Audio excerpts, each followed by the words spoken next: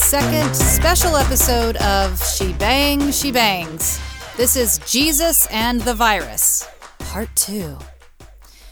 My regular podcast, She Bangs, She Bangs, Marriage, Adultery, Texas, and Jesus, is a story. A true story about, you guessed it, marriage, adultery, Texas, and Jesus. After some events that unfolded a week or so ago, I was inspired to do a special spin-off episode that had little to do with that title, because I couldn't keep myself from commenting on things I saw within our country, and more specifically, within the church.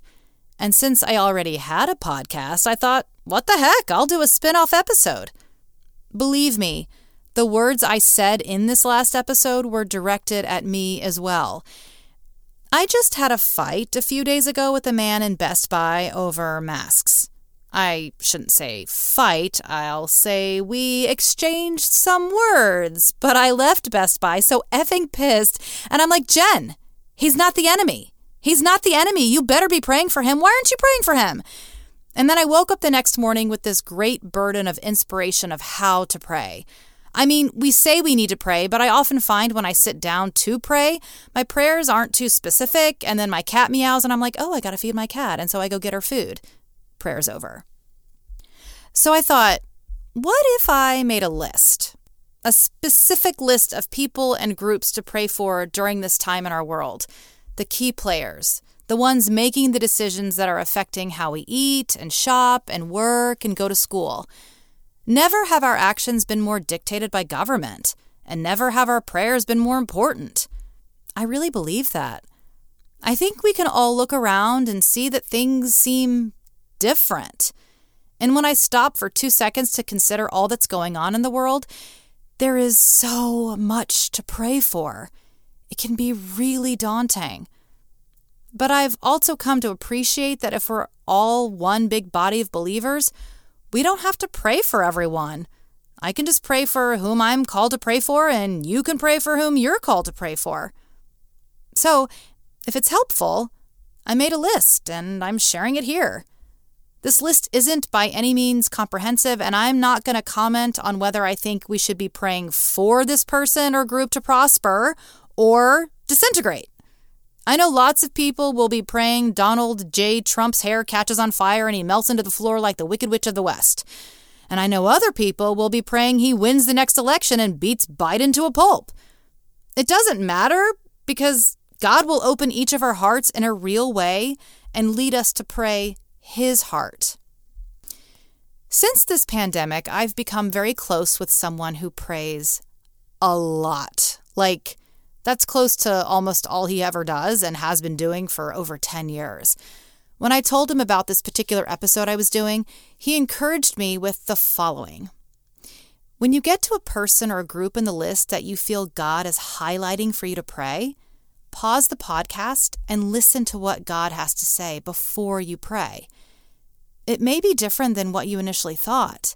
It may not fit with how you thought you should pray. So listen first. God doesn't want us praying for an agenda. He wants us praying His heart. So, here we go. These are in no particular order, and I am not endorsing or vilifying anyone on this list. These are just people I see that are decision makers or personalities or groups that hold a lot of power because they have a mic or a platform or a position that affects you and me directly. And some of these groups are just people that I have a heart for and I think we should be praying for in general.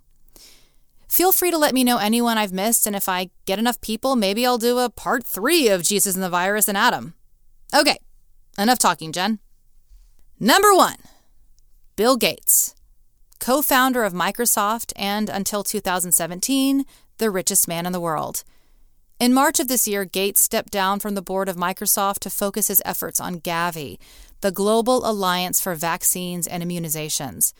Gates established the Bill and Melinda Gates Foundation, the largest private charity in the world, which is now the largest donor to the World Health Organization. Number 2, Donald Trump, current Republican president of the United States, running for a second term in November. Number 3, Joe Biden, the Democratic candidate for president in the election. Number 4, the election. Number 5, schools reopening this month and next. This includes state decision-making and local departments of education, as well as school principals figuring out how to implement children's return to school. Number 6, the children of America. Their psychological and mental states after not being able to socialize with friends for months during their developmental years, and their psychological and mental states going forward if schools opt for virtual openings and do not reopen physically.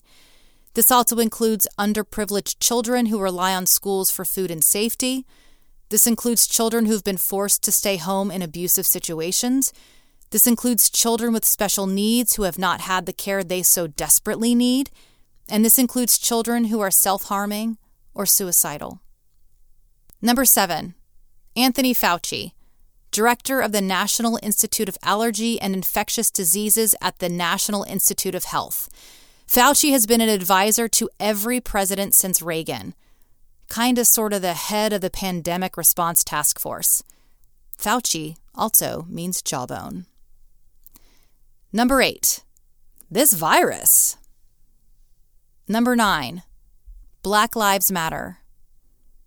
Number 10, defunding the police. Number 11, the media. And I'm going to get specific here with the list of the presidents and top news show hosts, starting with Jeff Zucker, president of CNN. Number 12, James Goldston, president of ABC News. Number 13, Susan Zirinsky, president of CBS News. Number 14, Suzanne Scott, CEO, Fox News Channel. Number 15, Cesar Conde, chairman of Telemundo and the new chairman of the NBC Universal News Group. Number 16, Sean Hannity of Fox News. Number 17, Tucker Carlson of Fox News.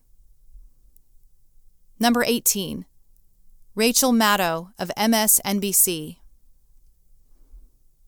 Number 19, Laura Ingraham of Fox News. Number 20, Lawrence O'Donnell of MSNBC. Number 21, Anderson Cooper of CNN. Number 22, Chris Cuomo of CNN. Number 23, Andrew Cuomo, Governor of New York. Number 24, Gavin Newsom, Governor of California. Number 25, whatever governor you want to put right here. Number 26, Mark Zuckerberg of Facebook. Number 27, Sundar Pichai of Google. Number 28, Jack Dorsey of Twitter. Number 29, Susan Wojcicki of YouTube. Number 30, Jeff Bezos of Amazon and the Washington Post. 31, the New York Times. 32, Huffington Post. 33, whatever media outlet you want to put right here. 34, censorship. Number 35, Del Bigtree of the Highwire and the Informed Consent Action Network. Number 36, artists, our playwrights and screenwriters and songwriters who are typically the ones leading culture through difficult times. Number 37, 5G technology. Number 38, the banks and financial institutions. 39, China. Number 40, small businesses and entrepreneurs. Number 41, the church as the body of Christ.